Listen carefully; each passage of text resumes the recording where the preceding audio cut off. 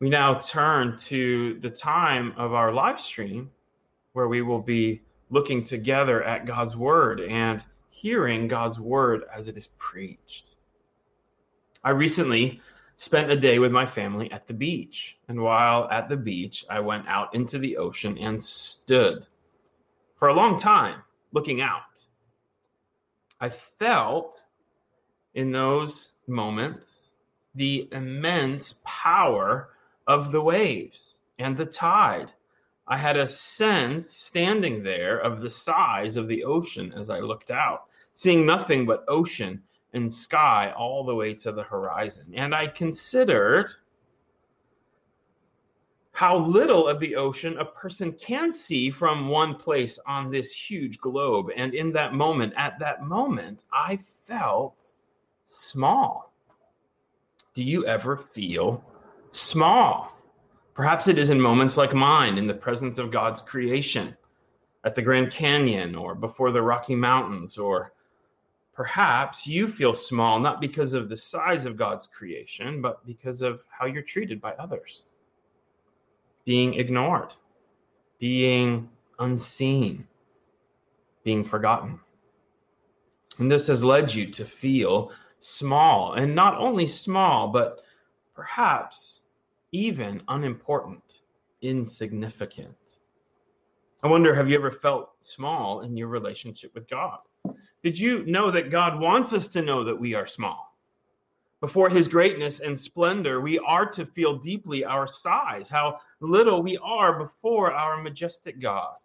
God is the creator of the universe, the one who spoke stars and planets into existence by his word. And as we consider the creation, it is good for us, for our souls, to sense God's grandeur and our own weakness.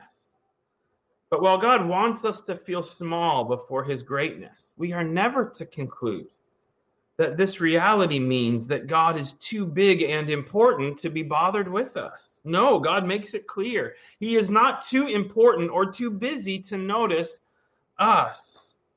As Francis Schaeffer put it so well, with God, there are no little people. You may be small before the greatness of God, but you are not insignificant.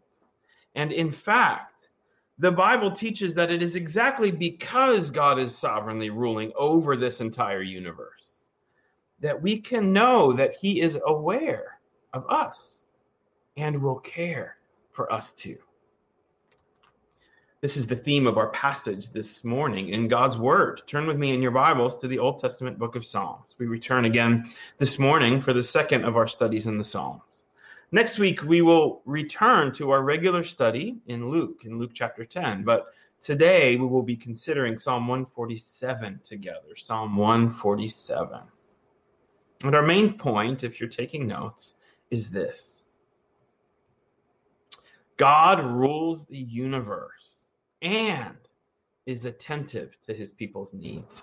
God rules the It is my prayer this morning that we would respond to our sovereign God with praise and trust. One more time, our main point is this. God rules the universe and is attentive to his people's needs. In terms of context in the book of Psalms, as a reminder, the book of Psalms is Israel's prayer book and song book. The book of Psalms teaches God's people how to relate to God through all of life's circumstances. Knowing who this God is, we know that he hears and answers the humble prayers of his people. So the Psalms teach us. What do we do if we are in distress? Well, with the psalmists, we cry out to God for help. What do we do if we are in need? Well, with the psalmists, we ask God to provide. And what do we do if we are well provided for? Well, with the psalmist, give thanks to God. And in every circumstance, with the psalmists, we praise God, for he is always worthy of all praise. Let me invite you to learn to pray by enrolling in the Psalms School of Prayer. Let's read Psalm 147 this morning.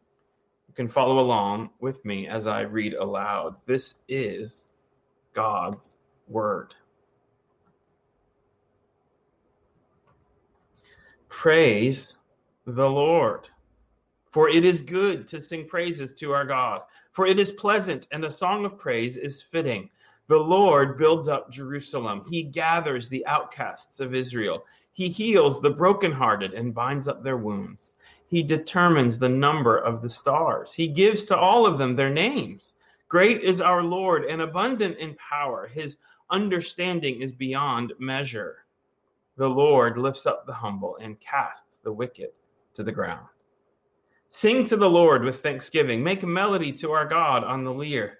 He covers the heavens with clouds. He prepares rain for the earth. He makes grass grow on the hills. He gives to the beasts their food, and to the young ravens that cry. His delight is not in the strength of the horse, nor his pleasure in the legs of a man, but the Lord takes pleasure in those who fear him, in those who hope in his steadfast love. Praise the Lord, O Jerusalem. Praise your God, O Zion. For he strengthens the bars of your gates. He blesses your children within you. He makes peace in your borders. He fills you with the finest of the wheat. He sends out his command to the earth. His word runs swiftly. He gives snow like wool. He scatters frost like ashes. He hurls down his crystals of ice like crumbs. Who can stand before his cold? He sends out his word and melts them. He makes his wind blow and the waters flow. He declares his word to Jacob, his statutes and rules to Israel.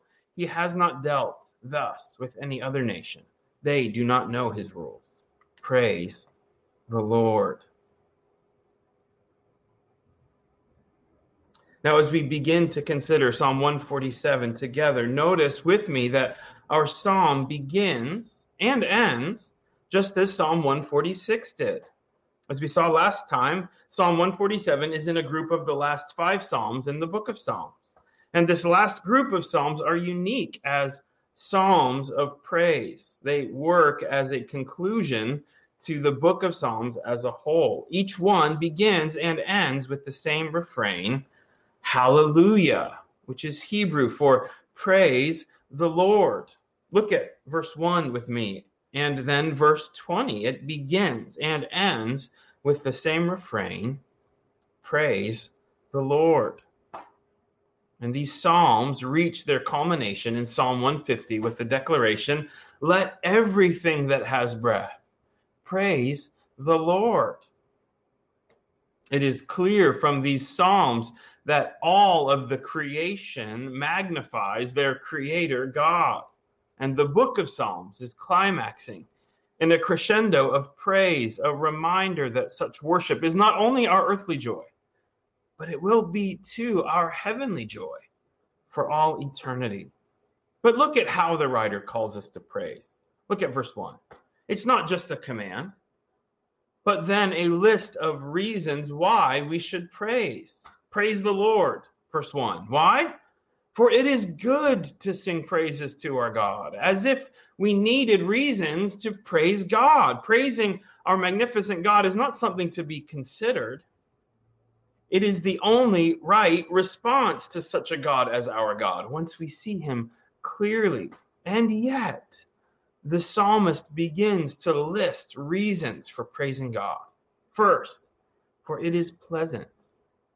That is, it brings pleasure. Our praise is not only good, but it brings us pleasure. In other words, one of the reasons we praise God is that it is for our own joy. And God has designed it this way, that we would find our delight in him and him alone, and find our joy in worshiping and praising him. As if that were not enough, more reasons. Secondly, and a song of praise is fitting. That is, it is right and appropriate to praise as God is worthy of it. It is only appropriate that we should worship this great God. It is the only fitting response to a God like our God. And you see, not only praise, which can be done through prayer, but also praise that can be done with singing. Look at verse 7. Sing to the Lord with thanksgiving. Make melody to our God on the lyre. Not only are we to be praising our God, delighting in him through prayer and praise, but our hearts are to overflow in singing as well. Songs of thanksgiving in which we respond to his good gifts by thanking him. We are not only to be delighting in God himself, his beauty and his character and his works, but we are also to be delighting to sing to him songs of thanksgiving for his abundant kindness to us. The 18th century theologian Jonathan Edwards wrote down these thoughts from his treatise on religious affections. The duty of singing praises to God seems to be appointed wholly to excite and express religious affections or emotions. No other reason can be assigned why we should express ourselves to God in verse rather than in prose, and do it with music, but only that such is our nature and frame that these things have a tendency to move our affections. What Edwards lays out here is that God has so designed music to move us, to warm our hearts and awaken our affections to respond to the truth that we know in song. This is why what we sing is so important. And Christian, there is available to us a large catalog, not only of inspired songs here in the Psalms, but of Christian hymns as well. And good Christian hymn writers take rich biblical and theological truth and set it to suitable music. And this allows us to sing and even to memorize chewable capsules of truth that affect our hearts as we sing them to our God. We as pastors put much thought into what songs we use in worship. We work to be sure that the songs we sing are both biblically true and theologically rich. And then as we arrange our services, we are seeking to respond to the truths we see in God's word with appropriate songs that express that truth in song. Let me encourage you to make use of your bulletins and to make use of the songs we sing at First Baptist in your personal devotions and your family worship. To make praising God and singing to God not just a once a week church thing, but a regular part of your personal walk with the Lord. It's good for your soul to not only know the truth, but to be affected by the truth through singing. And singing is not only a way of being personally affected by the truth, it's also a way that we encourage each other. We see in this psalm that this command to praise God, to praise him with song, is plural. The psalmist is encouraging all of God's people to praise God. The Apostle Paul in Ephesians 5 gives this command: do not get drunk with wine, for that is debauchery, but be filled with the Spirit. That is, don't be controlled by something like alcohol that takes away your ability to control yourself, but be controlled by the Spirit who's leading and guiding you. And what does being filled with the Spirit look like? Verse 19 of Ephesians 5, addressing one another in psalms and hymns and spiritual songs, singing and making melody to the Lord with your heart, giving thanks always and for everything to God the Father in the name of our Lord Jesus Christ. Brothers and sisters, let me encourage you to make praising and thanking God through song a part of your personal walk with the Lord. But also realize that singing to one another is part of your corporate ministry as well. As we gather with God's people and simply sing, we are used by God to remind each other of truth and to encourage each other to respond rightly to our good God. Well, Psalm 147 commands us to praise God and to thank him through song. But it also encourages us to put our hope in God, to trust him. And the psalm writer takes time to reflect on the work of God in creation as proof that he will take care of his people. Look at verse 4. He, that is God, determines the number of the stars. He gives to all of them their names. I remember seeing an advertisement in a magazine once For a small fee, you too could buy a star and name it. It's a hilarious idea. I'm not sure what you would do with it once you bought it. You can't go there. You can't get anywhere close to a giant ball of burning gas, even if you had the technology to launch a rocket there. And in actual fact, according to verse 4, the stars already have names. God has named them. And he has named them for they are his. Naming in the Bible is a demonstration of authority. God names his people. God has Adam name the animals, showing his delegated authority over the creatures. And parents name children. We can't name stars because we have no authority over them. God does. But notice that God is so attentive to his creation that even inanimate objects like stars, which are huge but not alive, God gives to them names.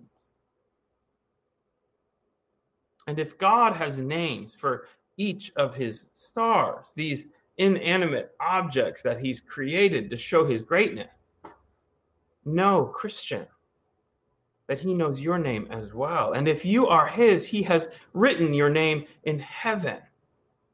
According to Isaiah, he has graven the names of his people on his very hands.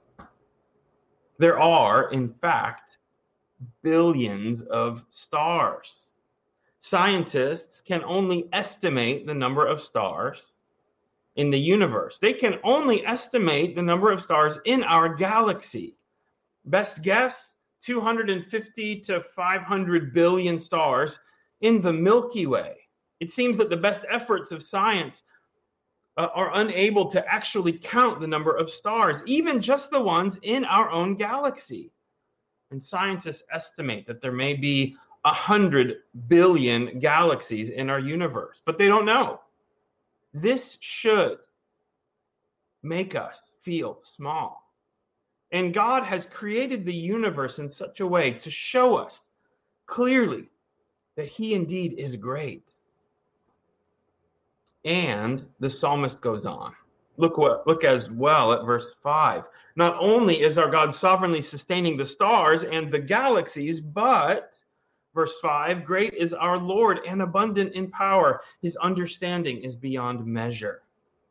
The universe displays our God's limitless power. He is indeed omnipotent, all-powerful. And not only this, his understanding, it says, is beyond measure. He is also infinite in knowledge and in wisdom and in understanding. You could not create an IQ test, an SAT or GRE test to measure or evaluate his knowledge. It is limitless. It is beyond finding out. And all knowledge that you and I possess, all truth that we come to know, it all comes from him. Look as well at verses 8 and 9.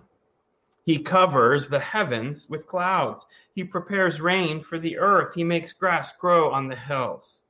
He gives to the beasts their food and to the young ravens that cry.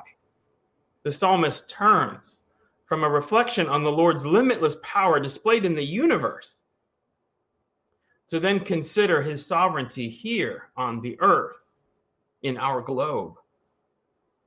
And he considers the Lord's attentive care and provision for even the smallest of his creatures. Through the provision of rain and the growth of plants, the Lord sustains even the very smallest of his creatures, the beasts of the field, and even the young ravens that cry. Through this time of social distancing and quarantine, I have been working on a garden in my backyard. I've been learning about gardening. And in my foray into gardening, I have been dealing with pests. Pests have been getting into my garden and eating my peppers and my tomatoes. I've been like Farmer McGregor with Peter Rabbit, trying to get rid of those mangy pests. I was reminded this week that even through my garden, God has been providing for some of his little creatures. I haven't seen it that way. I'm stingy with my crops, but the Lord is generous, even with my crops. and provides tenderly for each of his little ones.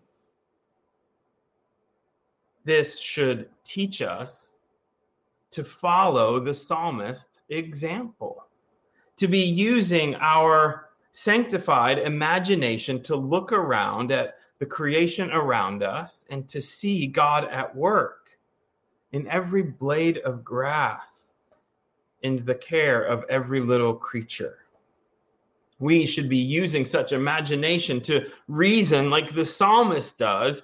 If God does this, if God provides for each little creature in this way, will he not so much more so take care of us? We read of this in our scripture reading this morning from the Sermon on the Mount. Jesus does the same thing as the psalmist here. He considers God's care for his creation as proof that he sees his people and will care for their every need. As Jesus goes on to say in Matthew 10, that not one sparrow falls to the ground without the knowledge of the Heavenly Father. And then he says this, but do not be afraid, for you are worth more than many sparrows.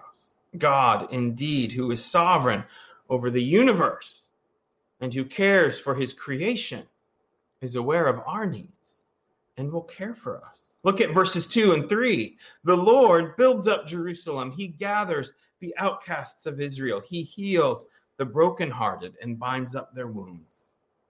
This psalm may have been composed after the exile of Israel, as God was regathering his people back to Jerusalem.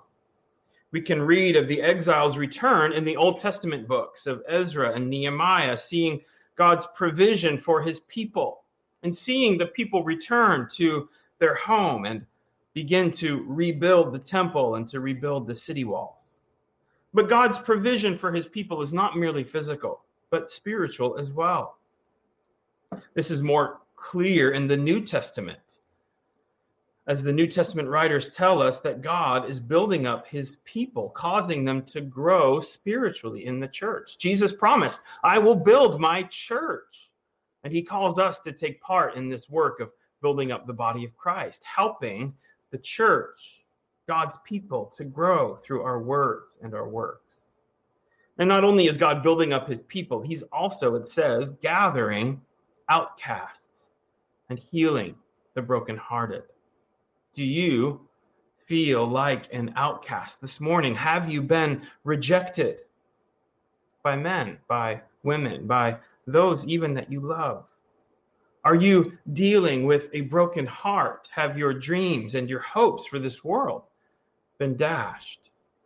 Look at what it says that God does as he cares for his people who have been cast out and have been brokenhearted. It's like language of a mom or dad bandaging the wounds of a little child that comes running to the parents with that scraped knee. God is attentive like a nurse, binding up our wounds, binding up our broken hearts. You see, he's concerned with those spiritual wounds, the wounds of our soul. Look also at verse 6. He lifts up the humble. And look at verse 11. The Lord takes pleasure in those who fear him, who hope in his steadfast love. You see, the Lord is great, and before him we are small. But this does not mean that he is in any way unaware of or out of touch with the needs of his creatures. He hears the cries of the young ravens, and he feeds them. And he hears the cries of the humble who cry out to him, and he answers. Verse 6 points to realities of the gospel. Our Creator God has rights over all of his creation, including you, friend, and me. And as the Creator, he holds all of us accountable to him, to his perfect standard of righteousness. And while we were created to know him, to worship him, to serve him, we, all of us, have turned away from him, seeking to become our own kings and queens over his creation. This rebellion against our good God is what the Bible calls sin. And because God is good, he will punish wrongdoing, just as a just judge should. He casts the wicked to the ground, it says. This metaphor is a description of God's punishment of sinners. But the gospel tells us that though we deserve God's eternal judgment, there is hope. God lifts up the humble, verse 6. He takes pleasure in those who fear him, who hope in his steadfast love, verse 11. For those who turn back to God, away from their sin in repentance, and turn to Christ with faith, trusting in him, God will lift them up. He will lift us up. God will restore us to a right relationship with him. And no longer will he relate to us as a just judge. No, he will become for us, through Christ, our Father.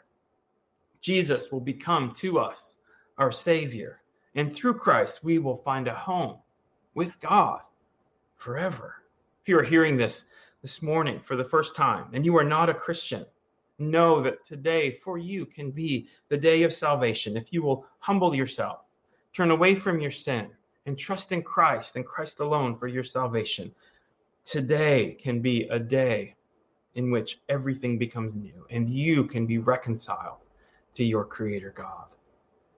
The psalmist turns in verses 12 to 20 to consider God's provision for his people. God's provision for his people.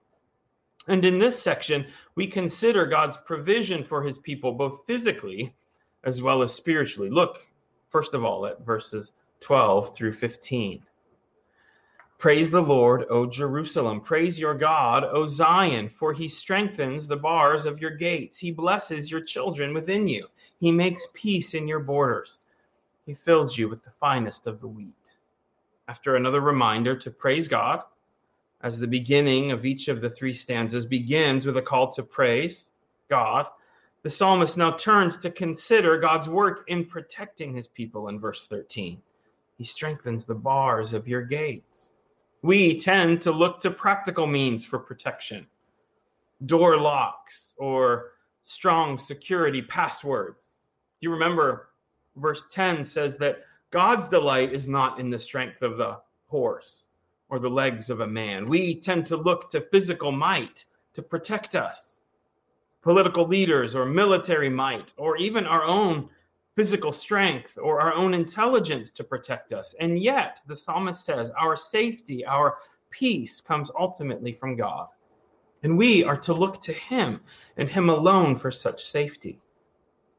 You see as well, verse 14, that it is the Lord who provides our daily bread. He fills you with the finest of the wheat. This psalm is teaching the doctrine of divine providence, the doctrine of divine providence, that God provides abundantly for his people. Our God is sovereignly working at all times and in all ways for the good of his people, for the good of his children. Now, God's providence is a mystery, and he works in mysterious ways, as the hymn writer put it, his wonders to perform. And yet, because his understanding is limitless, and his power is immense, and his love for his people is steadfast, we can place ourselves confidently in his hands. Our God, who provides for the young ravens and blesses the children that are within us, he will use his wisdom and power to care for us as well. Are you, Christian, going through a season of confusing circumstances? Are you unsure of how God is at work in your life? It may be, friend, that God is putting you in a place where you feel your weakness, where you feel your smallness, so that you will turn to him and him alone for help. The 19th century pastor Charles Spurgeon, in considering trials, said this in such a pithy way: I have learned to kiss the wave that throws me against the rock of ages. I have learned to kiss the wave that throws me against the rock of ages. Our loving and sovereign God may bring heavy and difficult trials into our lives like a wave that rocks us. But he does this in his wisdom so that we would run to him for salvation, for help, and for safety. Brothers and sisters, turn to God, trust him, hope in him, and find him to be faithful to his every promise. He will be. The rest of the psalm considers God's word and God's commands. Look at verses 15 to 18. He, that is God, sends out his command to the earth. His word runs swiftly. Now, what is his word here doing? His commands doing, verse 16.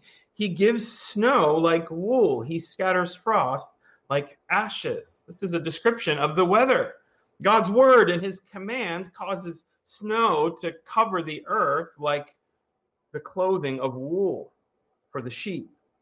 He scatters frost like someone would throw ashes. This is what God does in creating snowstorms. He's scattering frost. Verse 17, he hurls down his crystals of ice like crumbs or pieces of bread. Who can stand before his cold? The weather itself is to show us something of his might. And both his attentive care in creating the weather, but also what a small thing it is for God to do things like sending great snowstorms, which freeze men. Verse 18, he sends out his word and then he melts them. This is a description then of the spring and of the heat which comes and melts the snow and the ice. He makes his wind blow and the waters flow. With poetic language, the psalm writer describes the Lord's sovereign work of ordaining the weather and ordaining the seasons. God is intimately involved with everything that goes on in his world. There was a philosophy in the 18th century called deism. It was a mix between philosophy and religion. It was a philosophy that God had wound up the universe like a clock. He had established its laws, and like a clock, he had wound it up and then let it go and left it alone. While God is the creator, deism says, he is not involved in his creation, but rather hands off. In other words, there is in deism a transcendent God who is greater than all, who's created all things, but he is not an immanent God who is present with his creation. But how different is the true God? No, it's clear from Psalm 147 that God is attentive to his creation.